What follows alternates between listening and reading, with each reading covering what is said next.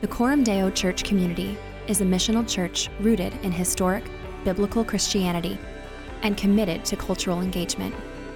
We hope the message you're about to hear spurs you to deeper reflection on the gospel of Jesus Christ. Thanks for listening. The scripture reading this morning is Psalm 52. Why do you boast of evil, O mighty man? The steadfast love of God endures all the day. Your tongue plots destruction like a sharp razor, you worker of deceit.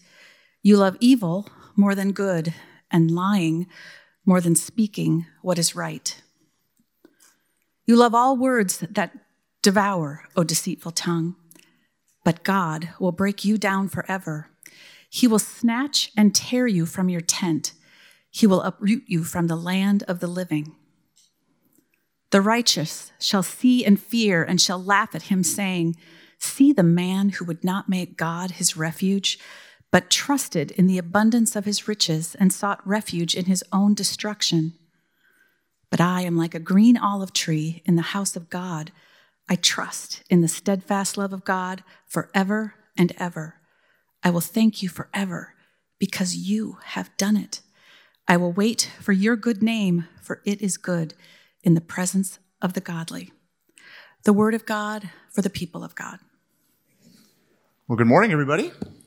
Good morning. It's good to be with all of you this morning. If we haven't met yet, my name is Aaron, and I have the joy of serving as teaching pastor here at Coram Deo. It's good to be with you this morning. This morning, we actually wrap up our summer series through Psalms. If you've been around for any length of time, you know that every summer we take maybe 8, 9, 10 weeks or so and kind of work our way through the Psalms, kind of one after another. Next summer, we'll pick up with Psalm 53. But today, we're finishing up for this summer, Psalm 52.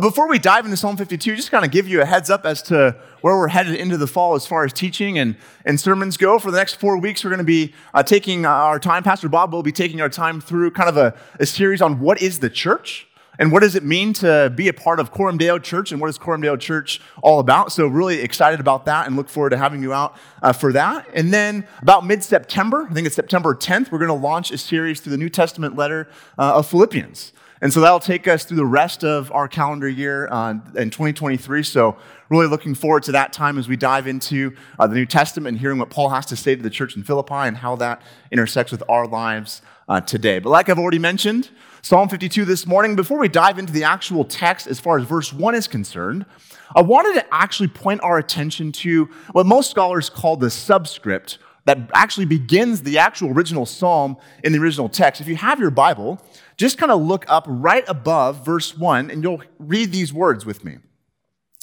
It says this, to the choir master, and this is kind of giving the orientation of the background of when this psalm was written, why this psalm was written, to the choir master, which is a way of kind of saying perhaps to Israel's worship leader, to the one who was going to lead Israel through liturgical worship, a maskil, which is just a word for song, more than likely, a maskil of David. And here's what I want us to kind of highlight or flag in the back of our heads as we dive into this psalm.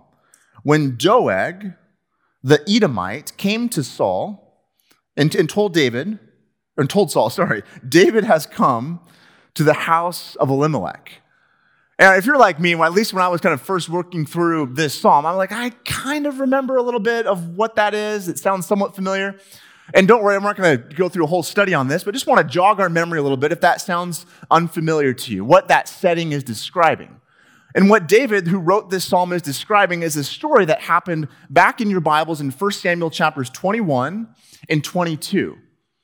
And at this point in David's life, David, back in 1 Samuel 16, was anointed as king of Israel, but is going to spend basically the last half of the book of 1 Samuel running for his life because King Saul, who's actually king at the moment, is basically is chasing David around all of Israel, trying to kill David, trying to take him away so that so he doesn't become king. And at this moment in 1 Samuel 21 and 22, David's sort of trying to seek some refuge at this place called Nob. And David comes to Nob, seeks some refuge, and what ends up happening in 1 Samuel 21 and 22 is that there happens to be this guy, Doeg the Edomite there. And Doeg recognizes David, sees David, and then goes back to Saul and tells Saul, hey, Saul, guess what? I found the guy you're looking for, the guy that you've been chasing around, David. He's at this place called Nob. And what happens after that is Saul then has Doeg, the Edomite, kind of try to go back to the people at Nob and say, why were you basically housing David? Why were you keeping David safe from me? I'm the king. I'm in charge. I'm the one who's supposed to kind of have control of this area. Why are you not following me? And so at the instruction of Saul, Doeg the Edomite slaughters over 85 people, men, women, and children. It's a scene of horrific evil and injustice. And it's on the heels of this injustice, on the heels of this horrific evil, that David pens these words here in Psalm 52. And I want us to kind of keep that in the back of our heads as we go through this text line by line. Now, another quick observation I want to make for us as we look at this psalm is I want you to notice that both at the very beginning and at the very end, David refers to the steadfast love of God. Did you notice that at the very beginning and then at the very last verse? The steadfast love of God. So even though David has seen and witnessed horrific evil, David is still able to cling to and hold on to God's steadfast love. And if you look right in the middle of the psalm, right around verse 5, David proclaims and announces God's judgment on the wicked, in particular Doeg the Edomite, that God is going to, verse 5, uproot you from the land of the living. And notice just kind of the structure of how this psalm, if you kind of picture a sandwich, right? The steadfast love of God is like the bread on the outer sides, with God's judgment right in the middle. And for David, God's steadfast love and his judgment, they actually go together. It's not as if God's judgment and justice and God's steadfast love are contradictory things for David. No, these two things actually go together. And this is what I want to kind of flesh out for us working through this psalm, that God is a God of steadfast love. And God is a God of justice and judgment. And that, friends, is good news for us. I want us to see how these twin truths that actually go together give David this kind of anchor, this poise, and this confidence in the face of horrific evil. So I'm going to break this down for us in sort of three movements or three parts. And I want us to see how God's justice and judgment and steadfast love allows David, number one, to recognize evil for what it is, to call it out, to be honest, to name evil for the evil that it is. But also, number two, David is free to release outcomes to God. And last but not least, we'll see how this twin truth of God's justice and steadfast love allows David to rest in God. All right, so number one, recognize evil. Starting in verse 1 of Psalm 52, we read this: "Why do you boast of evil, O mighty man? The steadfast love of God endures all the day." You know, it seems right off the bat, verse 1, David is referring to Doeg as, quote, "O mighty man." And it's this phrase that's used throughout the Old Testament to describe a valiant warrior, someone who is courageous, someone who's bold. But in this instance, most commentators recognize that David is doing a little bit of sanctified taunting at this moment.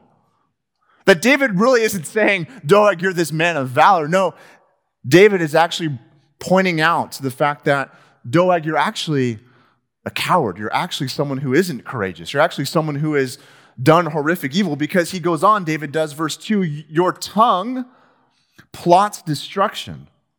Like a sharp razor, you worker of deceit." Now, I find this really interesting here in verse 2, that right off the heels of Doeg doing horrific evil, slaughtering and murdering people, David points out not necessarily the action that Doeg has done, but notice the speech. Your tongue plots destruction. David seems to recognize and see evil at the root of where it comes from. Think about later in the New Testament, James, the Apostle James in James chapter 3, describes evil speech as like being set on fire by the flames of hell itself. Jesus himself would say it's out of the abundance of the heart the mouth speaks. And why is this significant? Well, even though Doeg, yes, has committed horrific evil and has done this horrendous action, there seems to be this reality with David and the rest of the scriptures that evil is something that can even be starting out with just our own speech, even with our own words. There's this reality that we can sort of evaluate, if you will, the state of one's heart or of our own hearts based on the speech that comes out of our mouth.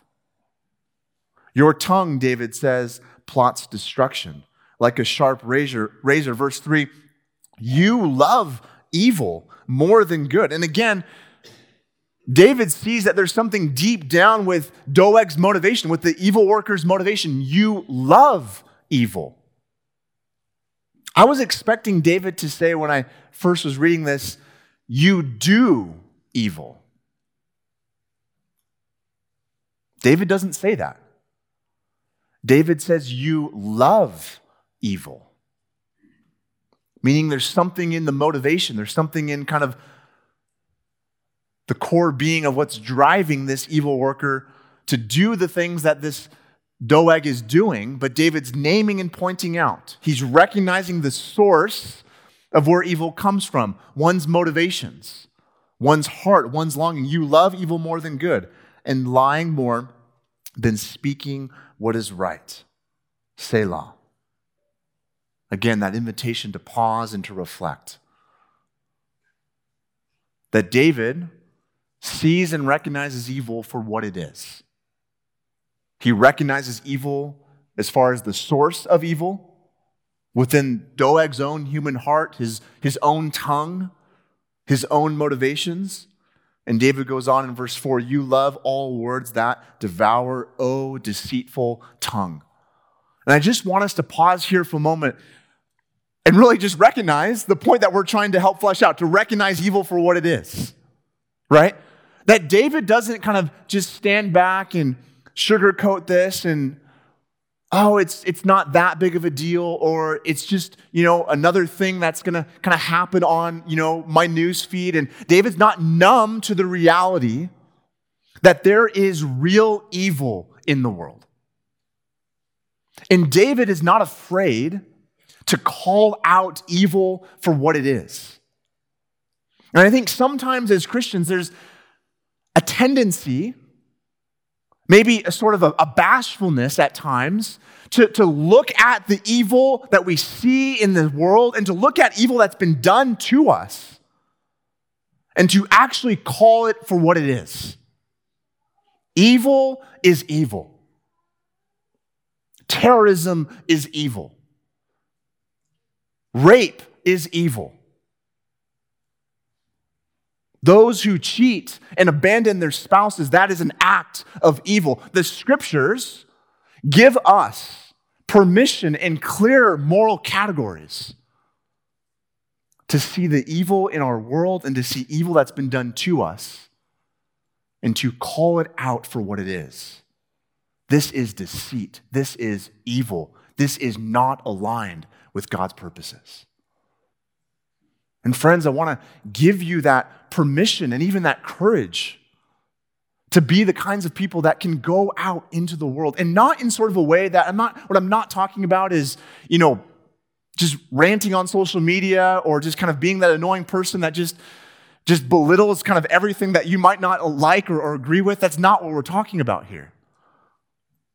What we're talking about is that in the face of real evil, horrific evil, David presents us with a godly example of recognizing that evil for what it is and naming it and calling it out. But this leads us to our second point. I want to hold these two in tension here. If number one is to recognize evil for what it is, to name it, to call it out, to say that this is evil, The second piece of this is number 2, releasing outcomes to God. Take a look at verse 5 with me. But God will break you down forever. He will snatch and tear you from your tent. He will uproot you from the land of the living. Selah. The righteous shall see and fear and shall laugh at him, saying, see the man who would not make God his refuge, but trusted in the abundance of his riches and sought refuge in his own destruction. Again, verse 5 speaks to the reality that God is a judge, that God is a God of justice and of judgment. And we need to recognize this and not move past this, especially in our culture. We don't really like talking about God's judgment. Let's be real. We love what I mentioned before, God's steadfast love. We love this idea that God is a God full of love and compassion and kindness. But we often don't really like talking about the fact that God is a judge. But I want to help you see, I want to convince you that God's judgment is actually good news for you and for me. And God being a God of justice is good news for our world. See, friends, David is able to release outcomes to God. What I mean by that phrase, that David is able to entrust ultimate justice and judgment into the hands of God. David, yes, recognizes evil for what it is, has the courage to call it out for what it is, and at the same time is able to release the outcome of justice into the hands of God. And that's a hard thing to do. I know for me, I want to just kind of maybe seek revenge, maybe get back at that person, or maybe try to take control in my own sort of way. But David, notice what he's saying here. God will break you down forever. He will snatch you.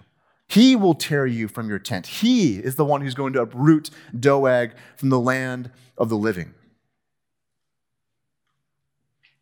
And people who aren't even Christians recognize that actually if we don't have a doctrine or a worldview that is able to hold some sort of reality bigger than ourselves to entrust justice to, it's just going to lead to just chaos and revenge and more violence. Albert Camus, a philosopher in the 20th century, wrote this in one of his books saying, for people like me who don't believe in a God, there is no alternative between total justice and utter despair. What he means by that is if you don't have a doctrine of God's justice or God's judgment, what that leads to is you as a human being seeking to control and get justice for yourself in the here and now. If there is no ultimate justice or ultimate judgment in the end, then what that means is that, friend, you must find justice now. You must get the judgment and the justice now that you seek. But because we believe in a God who is just and judges justly, David recognizes, we too should recognize that we're free from seeking justice and judgment in our own terms, in our own way, in the here and now. Yes, what I'm not saying is that we don't fight for justice, we don't fight for what is right, we don't seek to make things right in this world. I'm not saying those things. But that sense of wanting to have ultimate revenge, that sense of being gripped and sort of in a prison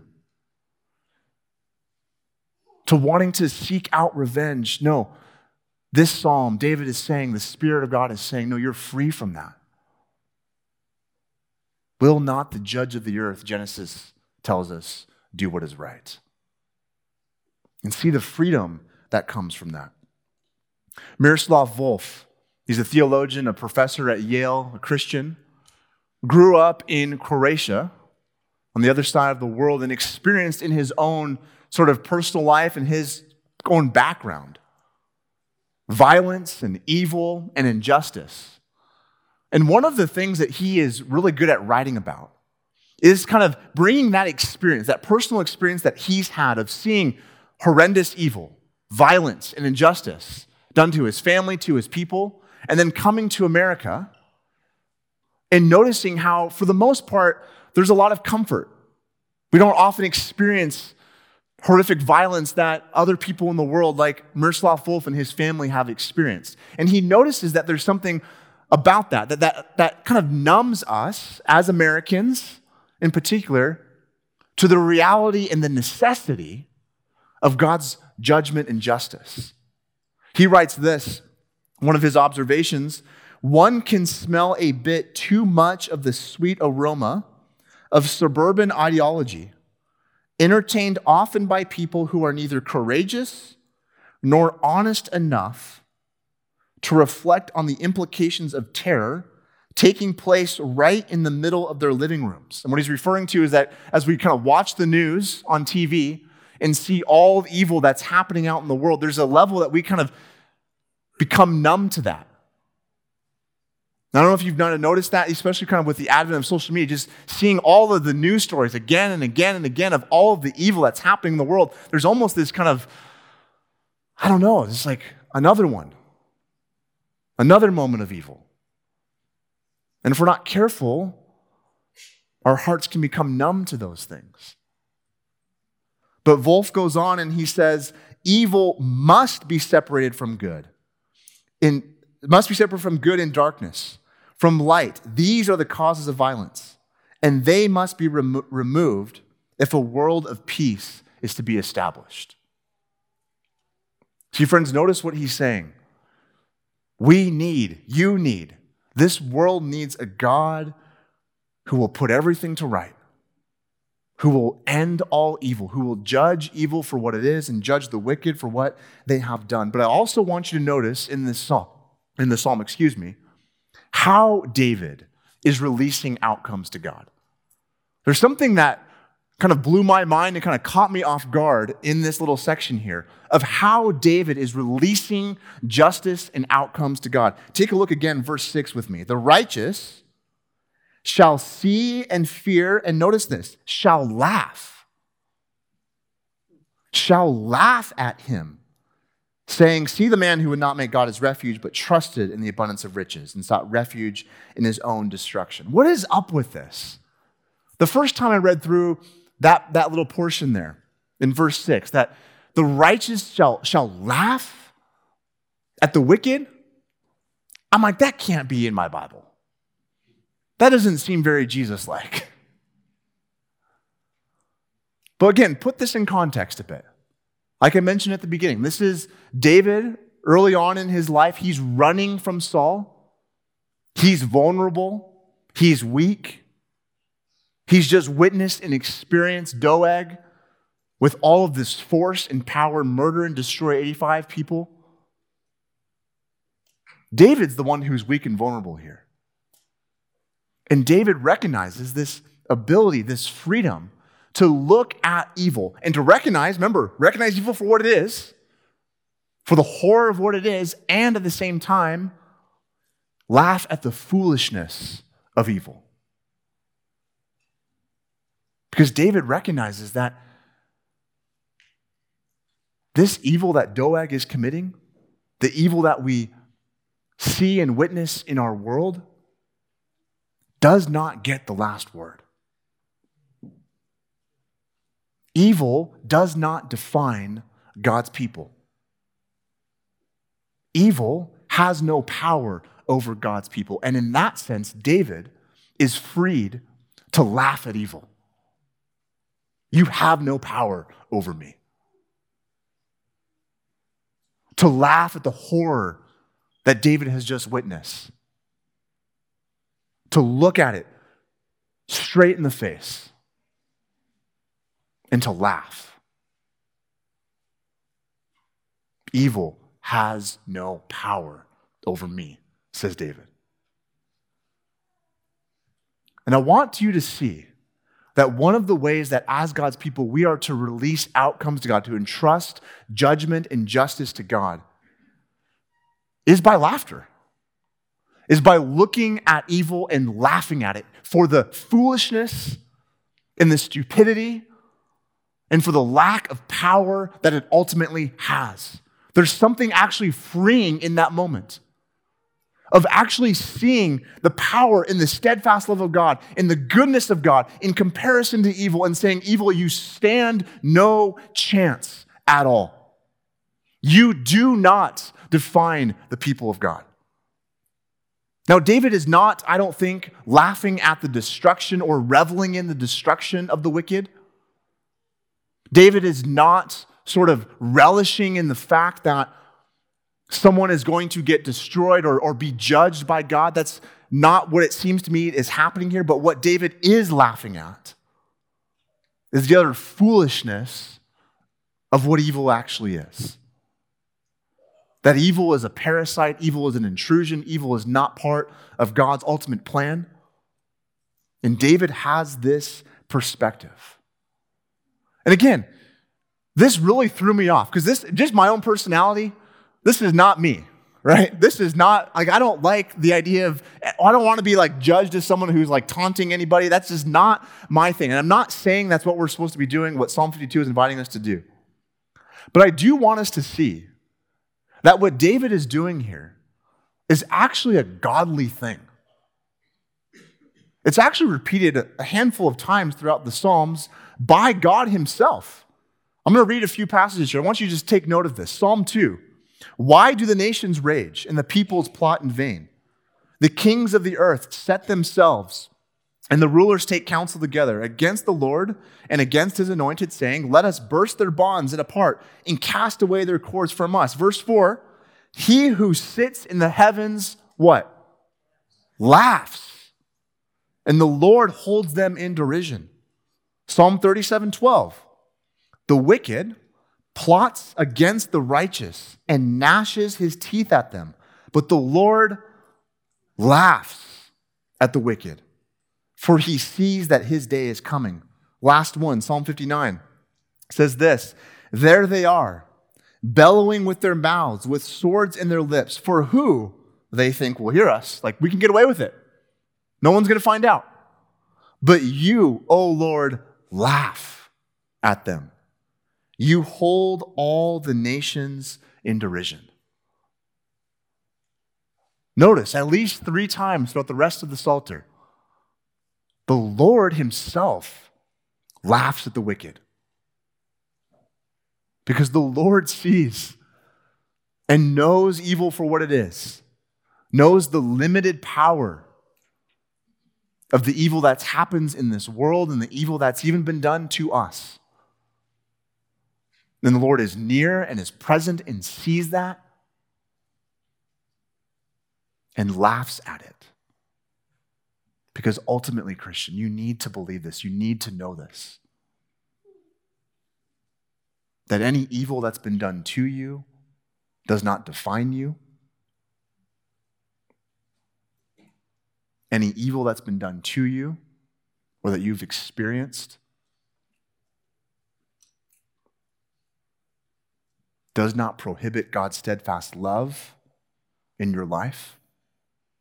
Any evil that's been done to you or that you've experienced is not the end of your story.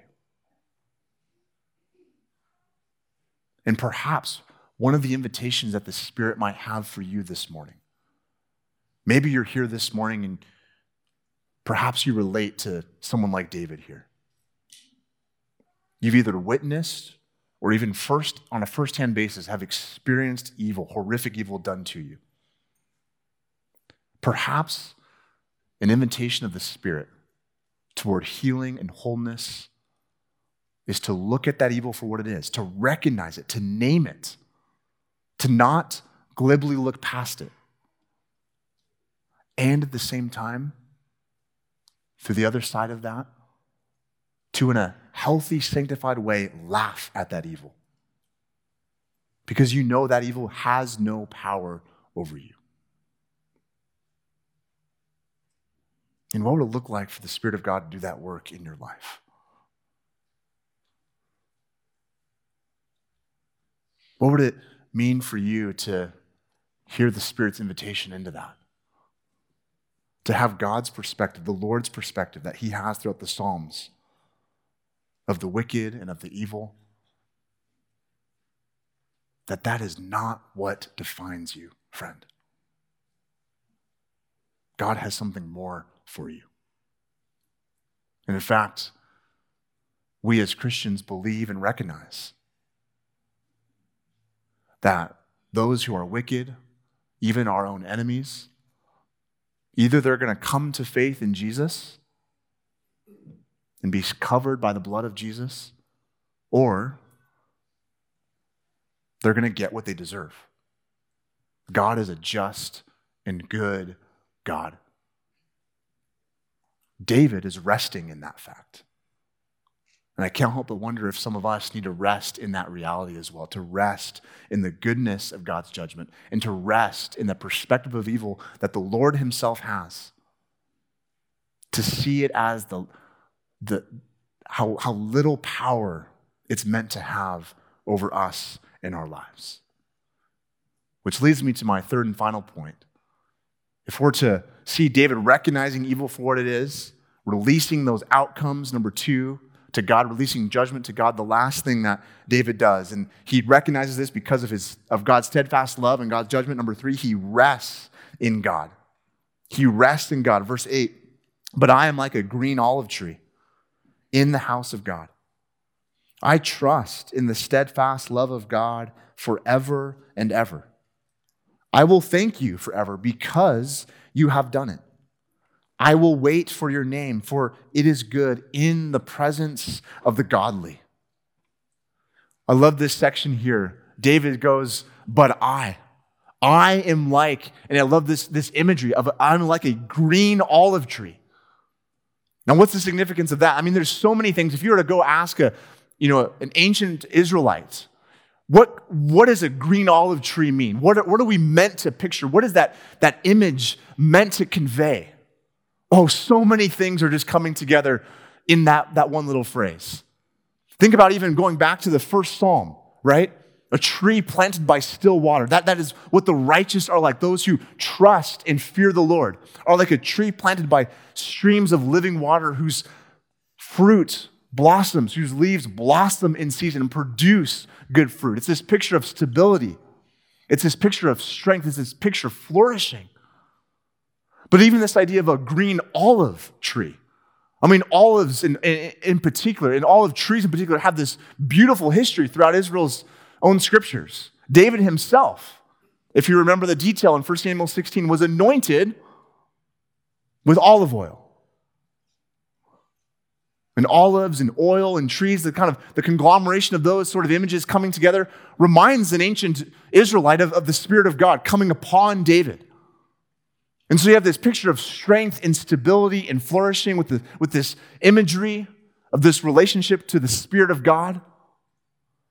And David says, in light of all of the wickedness that I've experienced and I've seen, out of light and all the injustice that I've seen with my own eyes, David says, I am like a green olive tree. Where? Planted, rooted in the house of God. Remember back to verse 5, David said, the wicked are like those that God's going to uproot. David contrasts that with the imagery of a tree that's in, or kind of the idea is planted in the house of God.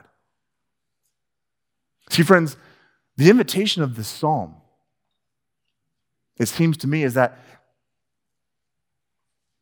we, like David, having God's perspective on evil that's happened to us or evil that we've experienced or evil that we see, is to become the kinds of people, trees, green olive trees planted in the house of God.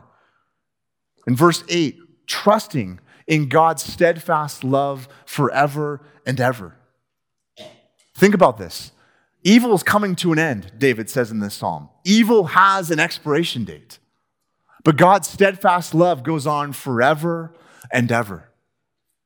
And this, friends, is what defines David. This is what David is holding on to. He is saying, I trust in God's steadfast love.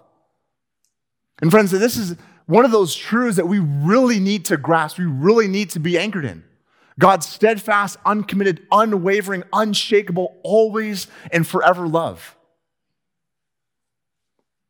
God's steadfast love is good news for you and for me. That God's steadfast love is not something we earn or achieve. God's steadfast love for us, his people, is not something that we have to attain on our own, but it is something that is given to us without restriction and without qualification. But the problem is, or the challenge maybe is a better way of saying this, the challenge is oftentimes you don't really trust in God's steadfast love. The challenge is that you hear about God's steadfast love, you read this psalm and you see it at the beginning and you see it at the end, but it's hard for you to trust that God's steadfast love is actually steadfast and it's actually forever and ever. And we go into patterns of trying to make ourselves more lovable, trying to attain a sense of worthiness, and fail to see that God's love is a gift. It's not something that you can earn. It's not something you can achieve. It's not something that you can be good enough and then receive. And notice what this does for David. The reality of God's steadfast love gives David this anchor, this poise, this humility, this confidence to recognize evil for what it is, to name it for what it is, to release and trust God's judgment for what it is, and to revel and to enjoy and delight in God's steadfast love. And David goes on and says, I'm going to thank you forever because you have done it. Notice it's in the past tense there. You have done it. You have secured this for me. You have brought me into your covenant love. You have brought me into your house. It is done. It's sealed. It's final. And I'm going to wait for your name, for it is good, David says, in the presence of the godly. And I want us to see how important that is. That I think for so many of us who have experienced evil, who have witnessed evil, that we need, yes, an anchoring in God's steadfast love for us, but we also need each other.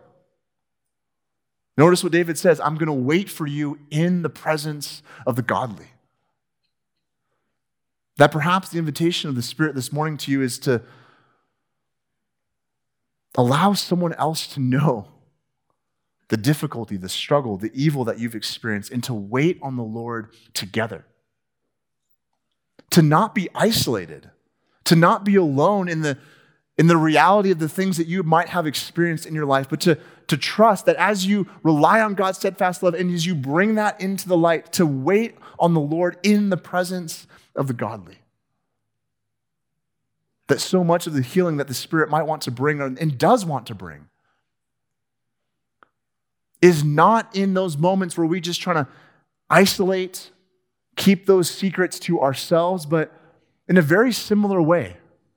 As we talked about last week, Psalm 51. If Psalm 51 was like a confession of the things that maybe we have done, maybe the Spirit's invitation of Psalm 52 is a confession, if you will, of the things that maybe have been done to us, the evil that we have experienced, and to allow other godly people to walk with us,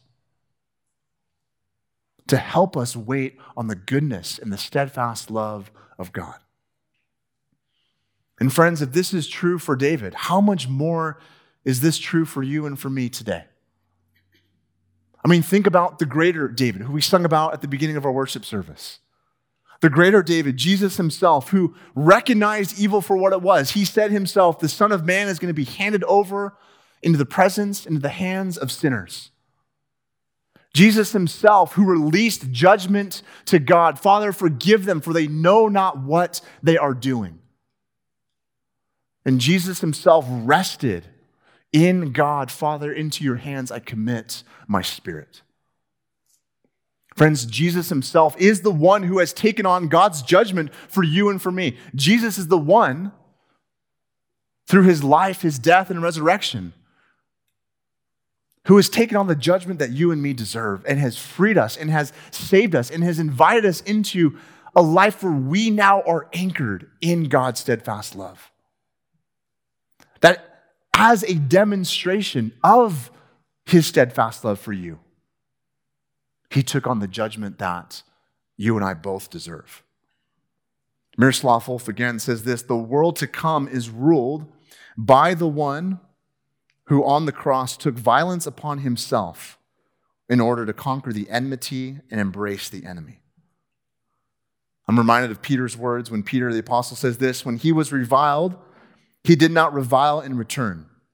When he suffered, he did not threaten, but continue, listen to this, entrusting himself to him who judges justly. He himself bore our sins in his body on the tree that we might die to sin and live in righteousness. By his wounds, we are healed. Friends, this morning, do you trust that God judges justly? Do you trust that God will right every wrong? Do you trust that God is making all things new in your life? Not just in an abstract sort of idea, but in your life. And perhaps the Spirit's invitation for so many of us in this room is to be honest, to recognize the evil for what it is,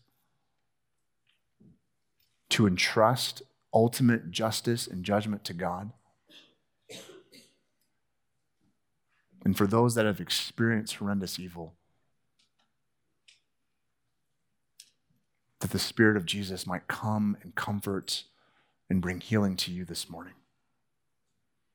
So, Father, we ask and we pray. We ask that by your Spirit you would help us. Help us as your people to see and to recognize, first off, who you are and what you've done for us.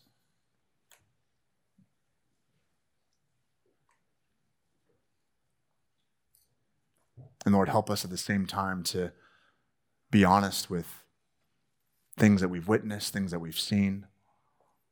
And so, Spirit of God, I ask that you would right now, in particular and individual ways, bring comfort to your people. Spirit of God, that you would free us from